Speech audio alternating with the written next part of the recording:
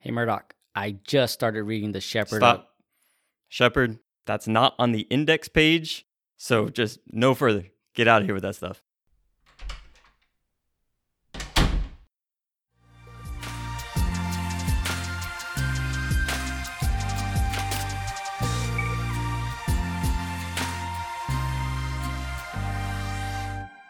The Shepherd of Hermas stands as an emblematic work reflecting the multifaceted spiritual, social, and moral milieu of the 2nd century Christian community. Positioned amidst a time of profound transition, it paints a vivid tableau of a fledgling faith grappling with its identity, norms, and aspirations. Written primarily in Greek, this textual artifact offers a nuanced understanding of the early Christian ethos, replete with its tensions, aspirations, and interpretations of divine revelations.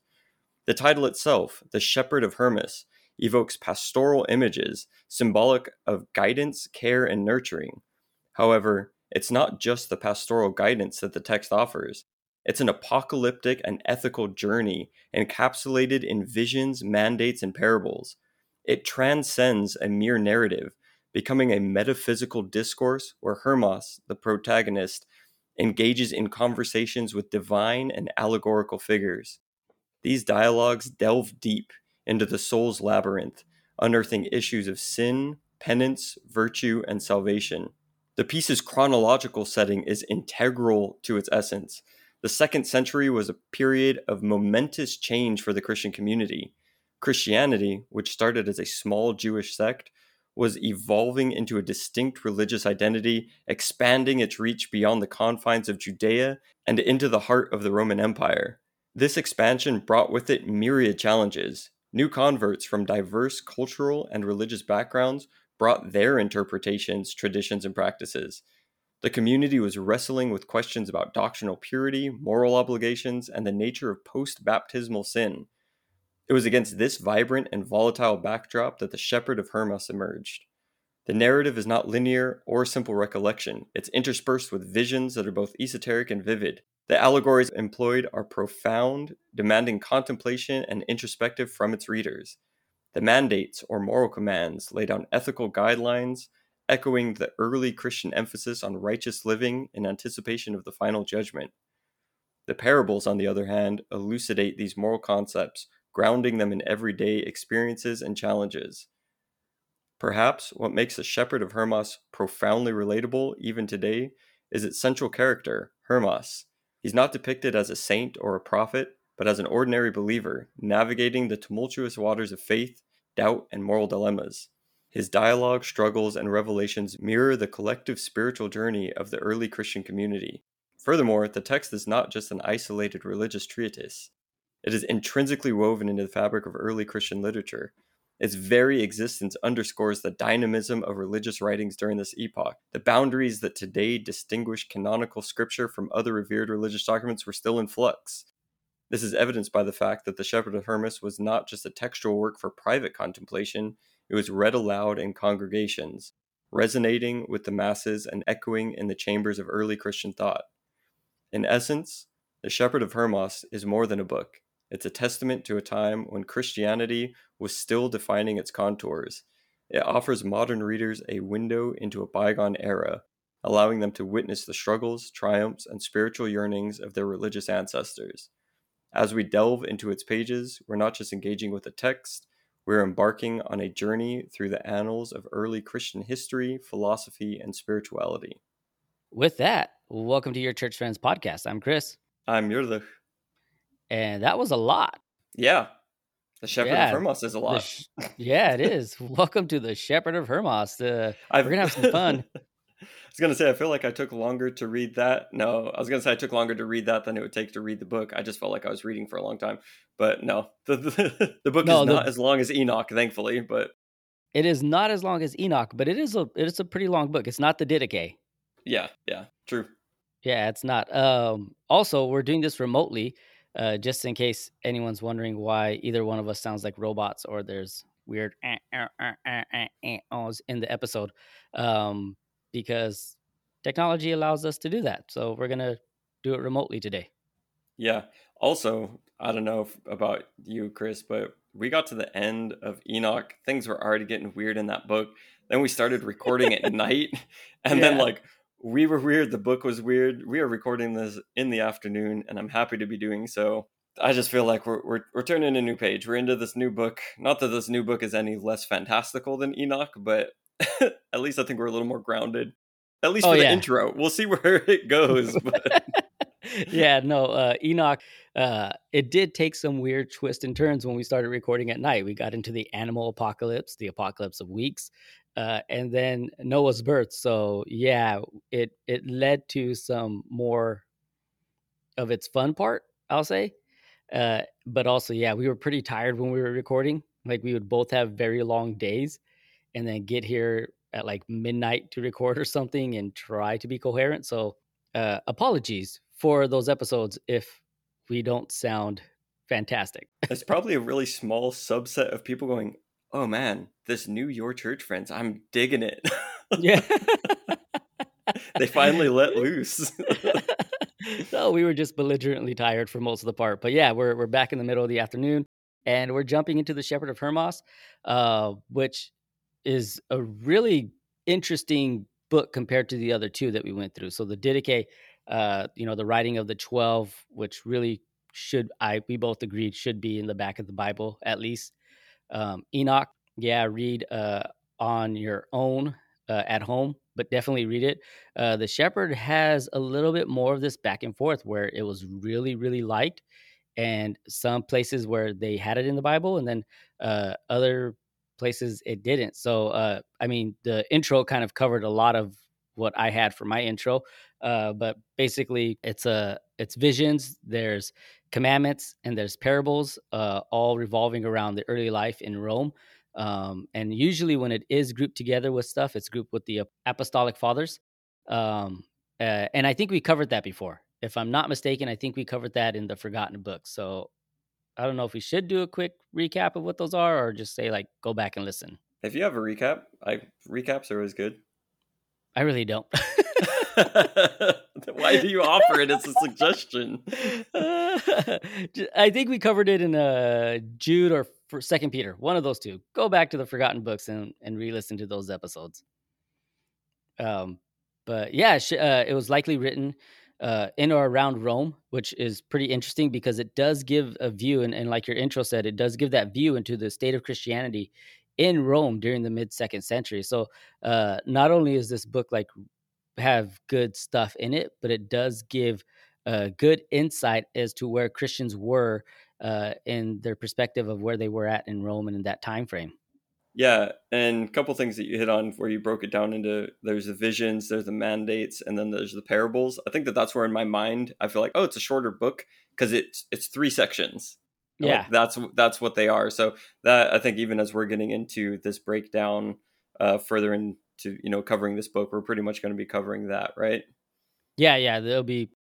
Well, I don't want to say it because I said it in Enoch and it never happened. But we're looking at this intro plus the 3 episodes of being broken down of visions, parables, and commandments.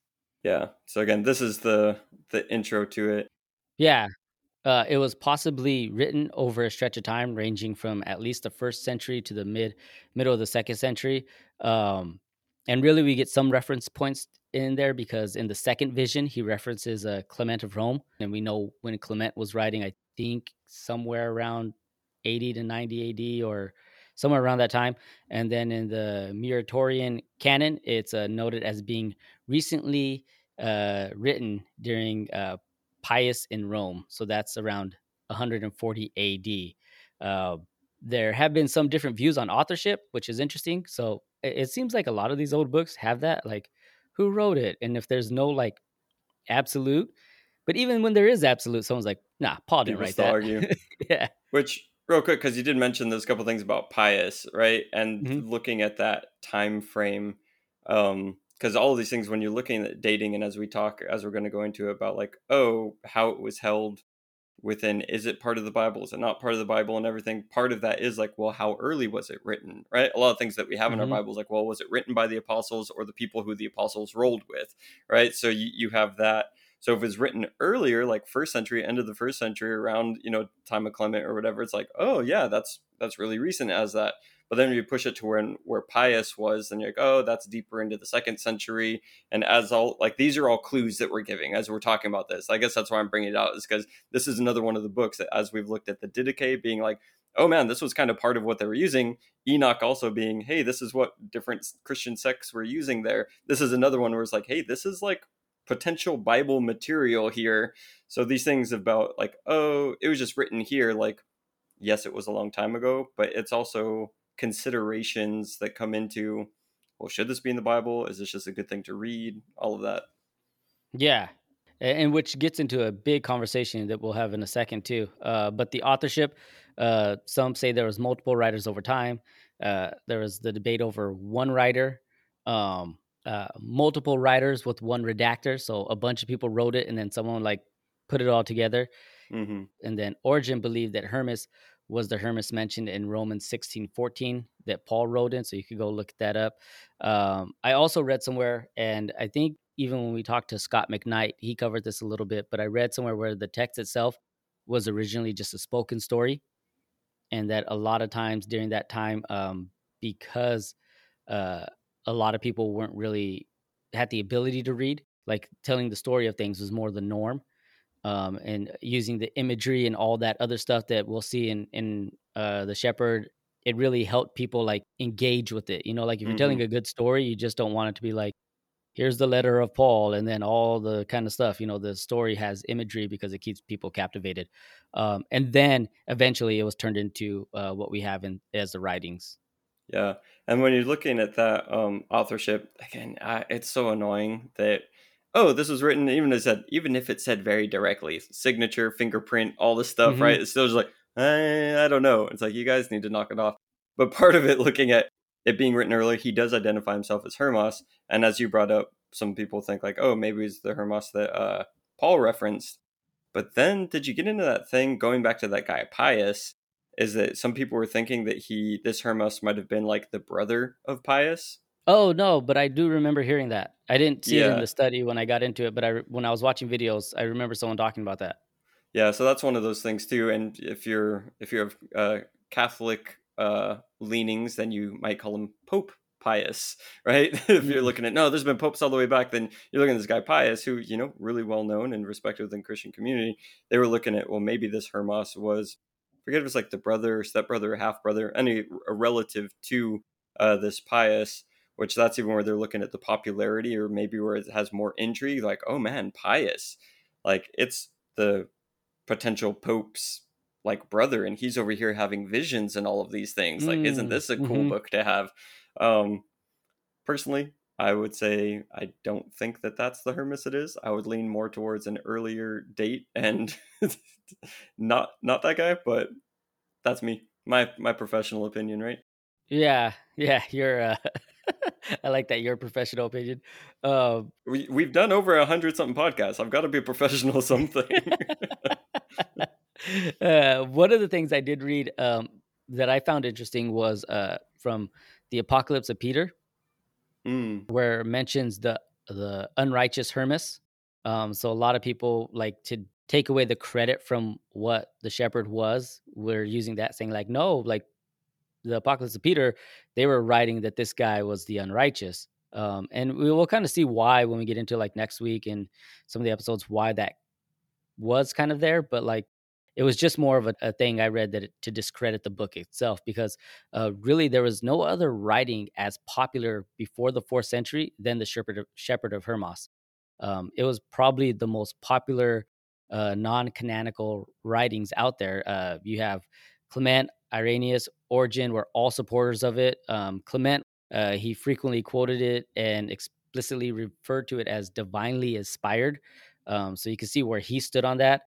Origen used it freely with scriptural arguments in his early years, and then I read that he didn't, not so much as time went on, but that was probably because he moved from Alexandria to Caesarea, and the shepherd wasn't really known there that much, so he just spoke to his audience. yeah, I think Origin kind of flip flop on his stuff as he progressed in years as well. Hmm. Beyond those two, as you went a little bit further, I think you get a Tertullian. That might be a familiar name. Uh, he kind of held the shepherd, and then Eusebius of Caesarea. Mhm. Look at in his church history, he classifies Shepherd of Hermas as among the spurious books, but acknowledges its popularity. So he wasn't calling it canon, but he was saying like, "Hey, that was a popular book." So that's where we get these writings. But I think that one of the things that really cements it in as well when we're looking at stuff is the Codex Sinaiticus. Codex Sinaiticus. I always struggle with that one. Which that was an early, basically, collection of Christian writings, kind of proto Bible type thing. A codex being a collection of the writings coming in, and that was in the fourth century, so back in the 300s, where this thing dates back to. And yeah, that's where you have all the Bible books in there, and then you have Shepherd of Hermas in that collection. And then the only other book that's not included in the Bible that was included in that codex would be the Epistle of Barnabas, which is also another Yeah. really good book, something that could have been included in this series, but that can be for part two at some future date. Epistle Yeah. of Barnabas is real cool, but that's for later times. But the fact that it got included in that collection is, really speaks to how highly it was regarded. Yeah, the one thing, with Tertullian that I thought was interesting, that he mentioned it, because Hermas in one of the visions was praying seated on a couch, that he said that was the preferred, position of prayer. So he Hmm. used that as like, no, that's how you're supposed to pray. But later, when he became more of a Montanist, Yeah, he switched um, up on it. he switched up and he called the book twice, "Lovers of Adulterers" and "The Shepherd of Adulterers." Just because, when we get into it, where Hermas's position was, for, divorce and adultery and marital reconciliation. Um, but yeah, he was interesting just because of that. One thing I did find interesting too when I looked into it, by like the early third century, the Montanism was finally kind of being like rejected as like, okay, that's heresy. Um, Hmm. and uh, and Hermas then started getting lumped in with that, because of the visions, the sexual self discipline, and then the prominence of a female leadership figure. Uh, Right. but then Tertullian, who was a Montanist, he still considered it to be too lenient about certain sins. Almost, I loved it because the thing I read it had quotes too liberal. So I thought that was just pretty funny when we were talking about like him in general and like the view it had from there. Which I know I hinted at it in the intro, just kind of talking about some of the maybe the controversy or things that were happening at the time. But when you're talking about it being liberal, it's some of that is like, oh, what are the views on like finding repentance and forgiveness post baptism? Hmm. Which for pretty much any Christian that's alive today, we're like, yes, we all sin, we all get forgiveness, that's all there. But back in the early church, the fact that Hermas was saying, yeah, for some sins you might be able to find that, people are like, well, what are you talking about? Like you were already cleansed from your sin. After that, you got dirty. Like that's it. You know what I mean? Yeah. And that really was a controversy to where it would be a liberal thing to say, yes, after your baptism, you can find forgiveness, repentance. So, oh, the controversies that we'll find seem completely foreign to our current ears, our Yeah. contemporary ears. Yeah.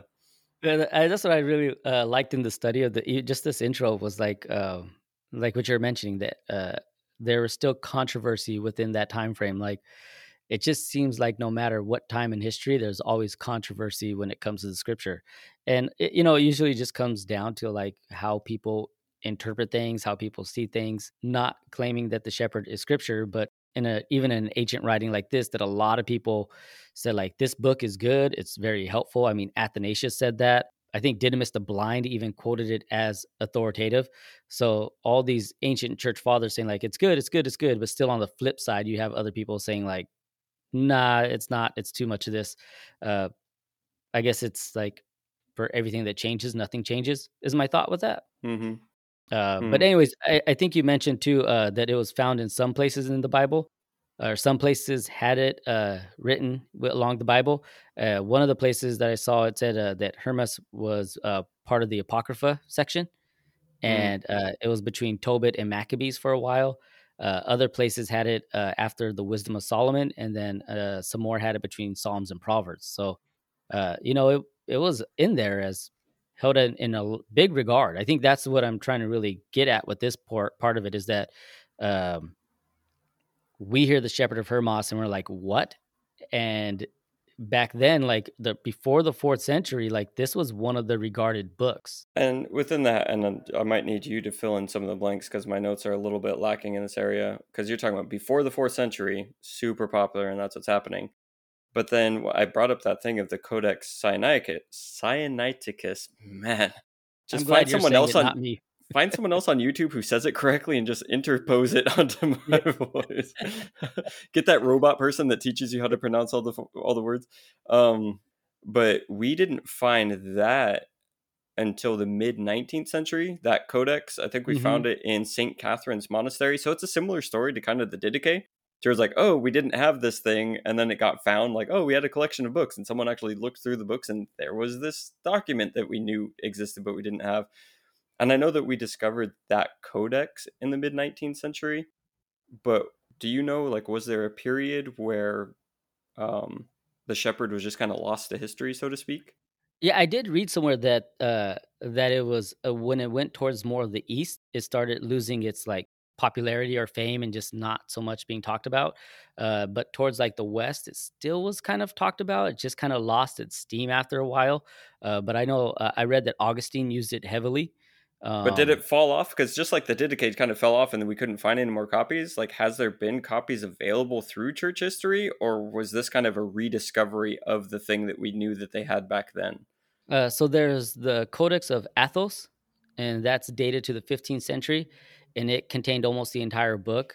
And then there's the Michigan Papyrus, dated to 250 and was published in 1937. So I don't think it was lost as much as it was just like not really circulating anymore and Well, therefore see, kind of lost. right there it said it was AD 250, but it wasn't Hmm. published until 1937.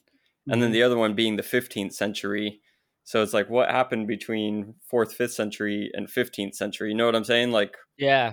I think it goes down to that part where we talked about even with Enoch that some of our history just gets stopped and yeah, it stopped. yeah. And that's where we look at it today. And it's like, wait, I remember when you told me about the book and you're like, have you ever read this? And I was like, I don't even know what you're talking about. And then I read it, and I was like, oh yeah, this thing's a really interesting thing. And then you start looking at it and you're like, wait, how did, and I guess that's the bigger question as we go through is how did something that was regarded so high uh, just escape all use? I know that we use this as the example all the time, but it's just because of its popularity, it just lends itself. But if you look at like the purpose driven, right? Hmm. Imagine just like going however far out into the That's a future really good point. Yeah. and like think about how many purpose driven there are. I don't know if our listeners go to thrift stores. Go to a thrift store, you'll find one. Like they're there. Doesn't matter what thrift store you go to, you'll find at least one. Like Hmm. purpose driven is everywhere. But just imagine getting to a point to where all you had was the writings and the sermons and even this podcast referencing, oh yeah, the purpose driven, but all of like the copies are gone and then you don't even hear about it for like hundreds of years. You're like, wait, what was this thing that blew up like in the early 2000s? You know Yeah. what I mean? Now, none of us read this thing. Where do you even find this thing? Like, you know what I mean? It shaped Christianity at that time. And you just find people like, what are you even talking about? Like, you know? So Oh, yeah. It's so different when we're doing this remotely because I it thought looked that like you your mouth was. froze. That's why I was looking at you and I was like,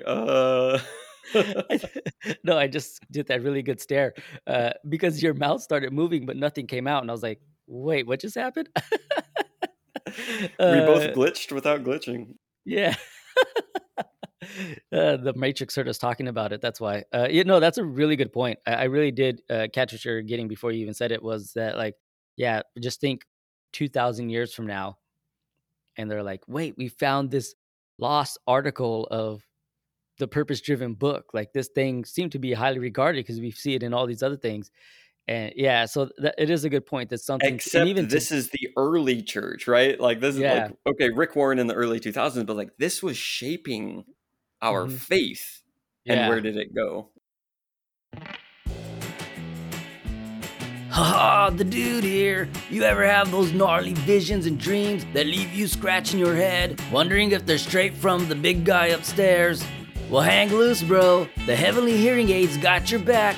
with the Rad Vision and Dreams edition. Just slap the hearing aid in your ear, dial in the God frequency, and hit up Gabriel's assistance. Boom! Suddenly those trippy visions and dreams become crystal clear, straight from the man upstairs and his heavenly crew. Imagine shredding in your dreams, catching waves of end-time vibes, spotting a mega tree or 7 towering mountains, witnessing epic angel battles, or even crushing through heavenly portals. When you wake up, the heavenly hearing aid would drop the knowledge bomb, giving you the lowdown on what those dreams and visions really mean. No more guessing, my dudes. And check this out, bro. It's not just about heavenly stuff. The heavenly hearing aid will also let you know if it's legit from God or just a funky side effect from those late night chili cheese fries. Say goodbye to confusion, my dude, and let the heavenly hearing aid be your ultimate guide. Don't sleep on this, bro. Grab your very own heavenly hearing aid from all rad retail spots out there. The heavenly hearing aid, helping you hear what's up in the heavens and getting you stoked on what the man upstairs is saying to you. So maybe let's look at some of the content of what's inside of it, just a brief overview, and we'll kind of further that conversation. We talked about already, it's broken up into 3 sections. There's 5 visions. The 5th vision, it kind of serves as an introduction to the commandments, and there's 12 commandments and then 10 parables. So in the visions, vision 1, Hermas sees a woman bathing and desires her, then is confronted about his sin by an elderly woman who represents the church. So fun when we get into that next week. In vision 2, he receives a revelation in the form of a book, and after fasting and praying, is granted its interpretation. Forgiveness is possible for those who truly repent now and cleanse themselves of double-mindedness. Vision 3 is of a church as a tower built on a foundation of apostles, teachers, etc., with its diversity portrayed by a variety of stones used to build it. And then vision 4 is this huge monster appears, and it foreshadows the tribulation. And then in vision 5, the shepherd replaces the elderly woman and proceeds to introduce the following 12 commandments and parables. So that's the visions in a nutshell. So we can do visions in a nutshell, which can serve as a good intro because we're going to be going into that. Are you going to give all 12 mandates or commands? No. Okay, good. I was like, you gotta, you gotta You tease gotta things leave the out, leave get the hook people out there. coming Yeah. back. Yeah. Yeah, I really felt the first vision was a good teaser of like, wait, he sees a woman, desires her, and then is confronted by an elderly woman, and saying he sinned. Like, Honestly, when you read kind of like what he gets called out for, and the seriousness of it, you're kind of like, whoa, okay, I need to reconsider some things. But not to dive into that now. That's to yeah, come next time. that's future. The 12 commandments are just sets of teachings on subjects of faith, simplicity, truth, sexual purity, marriage. The 2 ways is thrown in there again: fearing God, restraining from certain behaviors, truthfulness, cheerfulness, self-control, patience, grief of others, being single-minded, sadness, and discerning prophecy and desires. So And these commands coming from the shepherd, right? yes, These yeah, are coming from an angelic figure embodying the pastoral archetype, right? Coming hmm and giving this guidance. So when you're looking at the shepherd of Hermas, here's the shepherd coming in with this guidance. And it's kind of cool where you're going from these visions, right? So that's kind of like revelation, like God's like revealing something. And hmm then following that, you're getting instruction. It follows a cool pattern yeah. there. Yeah. Yeah, it really does. It ties in really well. Then we get into the parables. That's a series of 10 allegories on various aspects of moral piety and holiness. The parables extend allegories or similes utilizing cities, vineyards, trees, shepherds, sticks, mountains, a tower, and a garment. Parable 8, for example, is a vision of a willow tree and various kinds of sticks, some green and budded, and some half green and half dry, others dry and filled with insects. Each of them represents a certain type of behavior or person or Christian lifestyle. So, kind of similar to the wheat story that, the seed story that Jesus told. The one thing that I thought was cool is that, like, how the book ends. It ends with this charge to Hermas to write down and communicate what he's seen and to live according to it. So I thought that was cool, especially, and I didn't tie it into your intro. Um, but the reason that this is even like to me was like, all right, this is pretty cool, is because like Hermas wasn't an apostle. He wasn't um even one of the like people under an apostle. It's like the first writing really where it's just like, hey, this is a normal guy who's just kind of telling the tale of his faith and where it journeyed from that beginning story of desiring another woman to, hey, live this way and follow it. So I really do like that aspect of it. Yeah, and there's so many layers to that living out the faith type of thing. I know that I said, well, here's the revelation of the vision, and then you get the guidance of the mandates. But then when you bring it into the parables, to where it's like, here's how to kind of link that into everyday living, using these examples that you see in Hmm. real life, like, here's how to solidify that out and really seeing that play out. And where you just see that arc of going from God revealing something to then defining it a bit and then bringing that into living it out. And when you see that that is the journey for an individual, right? That's our walk. Like God reveals himself, and then we come in and get the instruction, and then we figure out how to live that instruction out. But then I think that on the broader scale, you're seeing that happen almost with what's happening within the church as a whole. It's Mm. like Jesus has been revealed and he's brought this teaching and they're trying to figure out how to live it out. And I can feel like you can almost see the community life tying into that as well. It's a really cool narrative that just hits on so many different levels of of living the Christian life. Yeah. Oh, go ahead. I was just gonna say that said, looking at some of these visions and stuff, it's it's like, all right, can we just put the Didache in the Bible then? Because if you guys were pretty much putting this thing in the Bible, this book gets weird. Yeah. And I think Yeah. that we're hitting on three different books in this season. That like the Didache is pretty normal. It's just like here's some teachings, here's some stuff. It was real early, and like it's hard to argue with this is what's getting put forth unless you want to pick on what baptism should look like. No, you shouldn't be allowed to do that part, right? Yeah. But then you get Enoch, which is just fully fantastical that gives some like, is this history? Is this just allegory? Like, what is going on? You're talking about the Son of Man? Like, you get this kind of thing, and like that's there. And that's like real weird. And then this is a mix of the two towards like, no, here's how to live it out, and here's some teaching, but also some real weird visions kind of showing what the church is. But it's also highly accepted into the early church. I don't know. It's just Mm. an interesting three books that we picked. Um, but given that this one was really well received, I'm like, all right, the Didache's in the Bible then. You got to start publishing your own and putting it in there. Uh, yeah, I read somewhere too that it had a lot in common with the Book of James, and I was just gonna say the Book of James a second ago.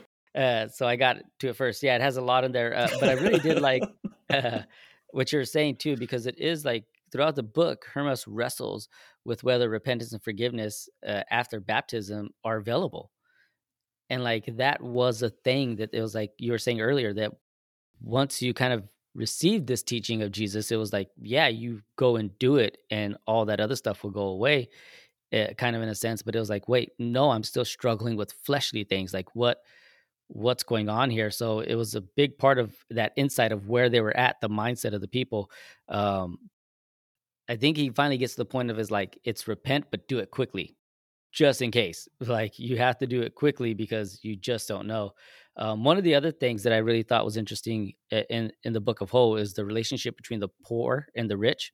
Mm-hmm. I'm going to use the word non-elite because there was a commentary I read by Carolyn Osick.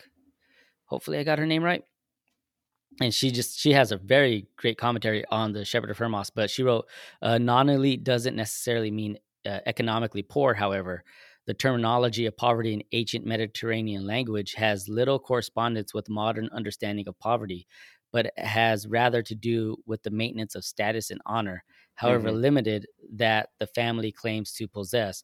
Without sufficient economic means, a family cannot maintain its claimed honor status. The church increasingly began to function as an economic unit and eventually replacing household as the primary center of economic distribution. That process was in the early stages in the early second century as the church began to foster economic interdependence within its own ranks. This is precisely what was not happening to those perceived as wealthy who refused to associate with other Christians for fear their parsonage would be presumed upon. So, Yeah, that is such a thing to pull out. And I know that we touch on it every so often on this mhm, podcast, but the thing of honor and shame culture, but really looking at the thing of honor, and you were talking about economic status, it's like, um, yeah, honor as being a currency, right? It's just like, well, you could have mhm, money, but then if you did something dishonor your family name or whatever, it's like, well, you're no good for nothing at that point, right? Or it's just like mhm.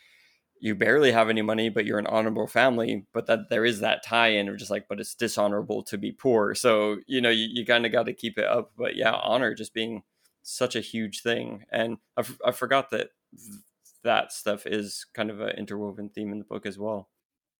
Yeah. That's really a lot of what I got other than just that insight into what Rome again from Carolyn. She said, though Hermas has very little to say about local church structure, the assumption is that the early second century Rome communities were still meeting in house churches with occasionally larger meetings of the whole assembly of a city. By this time in Rome, the entire assembly must have been quite large, perhaps too large to meet all together. So, just again, this insight into where the Christian faith was as a community in whole and what was really happening and changing there. And then the last thing I got is that Jesus's name is never mentioned, but the title Christ is, and only three times, which again, I don't think has to be a necessity when we have a book like Esther that doesn't even mention God at all that's in the Bible. But when you're looking at some of these books, you could see I guess the illusions of it and the name kind of maybe not specifically being said, but the presence being there. Hmm. Yeah, I think kind of other than that, just things that it touches on to be aware of from the beginning is the idea of kind of the I said it in the intro, but like the apocalyptic type idea that's behind it. Just that there is the anticipation of Christ's return and judgment coming from that. Which again, we see that coming in the importance of living the righteous life. Like, hey, judgment is going to happen. So how are you handling your life in light of that? Which, as we've said several times, comes into, well, what happens if you sin and how does that play out? But that kind of apocalyptic thought going through it. And another interesting thing, which briefly just talked about there being the shepherd, who is an angelic figure coming in, Hmm. is just the idea of like the intercession of angels and the interaction between the human and the spirit realm that we got a lot during Enoch, right? That there was that going on. It's like that's back again in this to where you have, whereas Enoch is just like, well, he's Enoch. He never sinned and he walked with God all his days. Here we have just Hermas, right? Hermas, who was maybe a slave who got freed, who, had a wife and a couple kids, and here's this angel coming down to reveal these things to him. And the reality there as well of just there is a realm beyond our material realm that we see, and how much that was, I don't think just shaping the thoughts of the early church, but was the reality within which their faith functioned. A lot of times people are like, oh, we believe in angels. Is like, what effect does that have on your life? It's just like, they're there. Spoken Yeah. as a Baptist. If you're Pentecostal, then No, they're they're all over everywhere. you. And Yeah. if you're They got if the you're army around your whole house. yeah, if you're Catholic or Orthodox, you probably have your guardian angel. Guardian You know him angel. by name. He's coming and chilling on your couch, praying with you, right? So that's happening. But as a Baptist, you're just like, oh, angels exist. Yeah, I know they're there. I see them doing things in the scriptures, but that's the Mhm. only time they ever do anything. And I think that where you have this interaction of a Christian with an angel who's again not an apostle, not a whatever, I really think that that shapes what Christian life is like as well. Yeah. I had a joke when you were talking about the Catholic and Orthodox when you said sitting on the couch. I just thought, yeah, they're probably sitting on there together watching Good Omens on Amazon Prime together. Uh, have you seen that show? No. Oh, it's really good. Sidetrack. It's about angels and demons, and their parts and how they play and what they play in kind of history and everything. So, uh, Part of me wants to say, like, have you talked to me about this on the show or off the show? It sounds vaguely familiar, yeah, I think it was off the but show. yeah, I have no idea. Season 2 just dropped. Anyways, enough plugging them. Are they a new advertiser for the show? Yeah, Like, what's the going on? show brought to you by Good Omens on Amazon Prime. No, but yeah, that's really all I've got for this introduction because the more we get into it, the more we'll probably talk deeper into these subjects. But I really just do again think that the concept of repentance and forgiveness after baptism uh, being available was so huge to them, as where we just take it as something that's common. But that was such a huge theological thing for the people at that time. It was just like theologically a game changer for them. And then again, the idea of wealth and the wealthy and the poor, but not necessarily in the poor that we think. And that's why I wanted to read that quote because it's not really always about what we think when we read poor. It's not about like people who don't have money.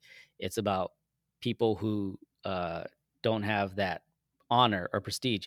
But the other part that I really wanted to hit on was, and again, we'll get into it more, but just to throw it out there before we wrap up, is uh, how stingy people were becoming because it was like you became part of the church and your wealth was no longer your own. It was something to be shared with the community. And people were like, no, I'm going to not hang around with the Christians now because I don't want my house taken. I don't know where that's going to lead further into the next episodes when we get into it, but it's just something to think about before we dive into this book. Yeah, there's quite a few things that as we talk about, I keep wanting to circle back around to. I'm like, let's talk about that. I was like, no, that's what the future episodes are for. So yeah, I think just in summary, kind of taking this book as a modern journey today. It's a modern journey taking this book from the dusty shelves of a remote monastery and bringing this into, I mean, there's been all kinds of vibrant discussions in academia and churches bringing it in. And I think that that does underscore its enduring relevance, right? That we are talking about it. And as we get into it, it is relevant for today. But, whether it's scholars dissecting it, or even us just trying to come in and read it seeking spiritual edification, there's just a lot in it. There's a Hmm. lot in it that I'm looking forward to. Yeah, and we'll have our buddy Josiah with us for 2 episodes. Yes, you hear that, Josiah? Your time has come. Yeah, he's going to sit with us. He's a Shepherd of Hermas expert. Putting a lot on his shoulders there. No, he's just another guy like us who has studied it and read it. But anyways, I'm going to wrap up. I'm Chris. Mirda. We are your church friends. Thanks for listening.